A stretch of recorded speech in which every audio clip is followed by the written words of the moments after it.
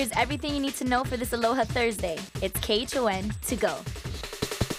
Good morning, everybody, and happy Thursday. Gorgeous day ahead of us with a lot of sunshine expected. And taking a look at our Zephyr cam, you can see that we're already seeing that right now as the sun beautifully shining through some of those low-level clouds that we have coming through. For today, with the cloud cover that we're seeing embedded in the trade wind flow, we're anticipating partly to mostly sunny skies for the windward sections, with mostly sunny skies dominating for the leeward sides. But again, it's going to be just gorgeous anywhere that we're at. The atmospheric conditions that are in place haven't really changed much. That high to the north has pushed a little bit further to the east, but it's going to be remained anchored to the northeast of the state for quite some time. And actually, thanks to a couple of disturbances passing far to our south in the coming days, the pressure gradient going to be tightening up in between that high and those lows, and that's going to lead to even stronger winds. So for today into tomorrow, winds up to 20 miles an hour, but we may see a slight uptick coming through Saturday into Sunday. Central Pacific in the clear of any tropical systems. The Eastern Pacific, we're monitoring 2 tropical storms, none of which are going to be heading towards us. So good news on that front. Now, for the rainfall that we are seeing, it's mainly been Kauai and Maui that have been the main targets of the rainfall this morning. Nothing heavy, but a bit more frequent and definitely more widespread than what the rest of the state is seeing. But they're just typical trade showers, so not expecting too much in terms of the rainfall right there. Some moderate showers, but for the most part, we've been dealing with a nice dry start to the day already, and precipitation potential only going to be dropping as the day continues.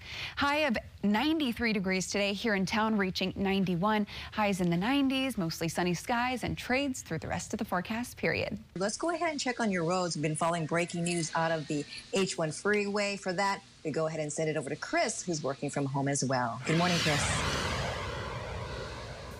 Good morning, Christine and Ross. Happy Aloha Thursday. We're monitoring a serious accident shutting down H1 westbound lanes near the, this is after the airport viaduct in the Halava area near Aloha Stadium. So right now, first responders still on the scene, and they're still conducting their investigation due to this multiple car accident that shut down the freeway. So you're going to be diverted onto Kamehameha Highway exit, and then you could use Moanalua Freeway to help your commute going westbound. But right now, it's still shut down. Investigation still ongoing. So we'll keep you updated right here on KHON. And we continue with breaking news out of the Gulf Coast, where Hurricane Laura has weakened to a Category 1 hurricane as it heads toward Arkansas, where an unusual tropical storm warning has been issued.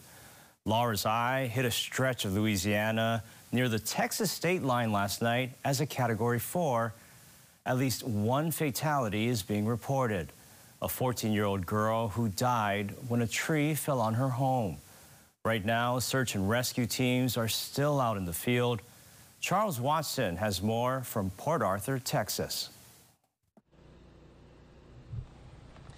The damage is just everywhere in Lake Charles. Homes, businesses, schools. This was an auto zone, and look what happened here. I'm always fascinated by what the storms do.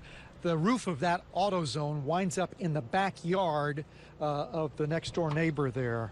Just tremendous power, 150-mile-an-hour winds. Came ashore in the town of Cameron, Louisiana, just on the Gulf Shore, and then marched a path right up here, another business right across the street. That's a health club, I think, over there, and marched all the way up here to Lake Charles, still packing. Basically Cat 4 winds. And as I said, everything is damaged in some way almost in this town. I leave you with perhaps the residential neighborhood, all of the homes there with some sort of roof damage or some other damage. Trees are down, snapped off. You can imagine the power of a Cat 4 storm with 150-mile-an-hour winds. Not pretty. It's Jeff Flock with the Fox Business Network in Lake Charles. A 2-week emergency lockdown now in effect on Oahu. Only essential businesses like grocery stores, banks, gas stations, and hardware stores are open. It comes as 2 more Oahu residents died from COVID-19, bringing the state's death toll to 51. Health officials say both were men who were in the hospital and had underlying health conditions. One was 50 to 59 years old, the other 60 to 69. The state reported 277 new cases yesterday, 245 of them on Oahu. Now, in an effort to stop the surge, the city is offering free testing to all Oahu residents. After checking the Do I Need a COVID-19 Test website, here's a look at today's available locations. Now, they'll be open up from 9 a.m. with testing going till 2 p.m. at Kalakaua District Gym until 4 p.m. at Eva Mexico Park and Waianae District Park.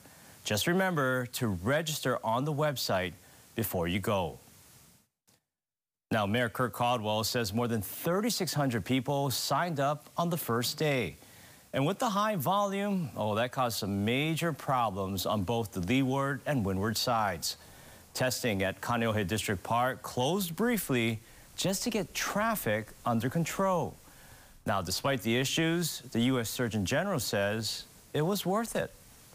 Know that we will continue to look at different sites, different places, and make sure we improve throughput. But for today, I consider this a success. The Honolulu Fire Department, which helped with the testing, says test kits did not run out and there are plenty of healthcare workers on site. The free testing will continue for the next 11 days.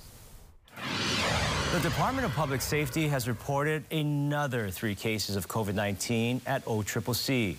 2 are inmates, 1 a corrections officer. This brings the total number of cases at the facility to 244 inmates and 51 staff members. Professional deep cleaning at several housing units is ongoing. All right, 7:06 right now, and if you're into stars and Star Wars, get ready to be super happy. Yeah, take a look at this. This image literally comes to us from a galaxy far, far away. Actually, the image is a galaxy, one that bears a striking resemblance to Darth Vader's TIE fighter spaceship.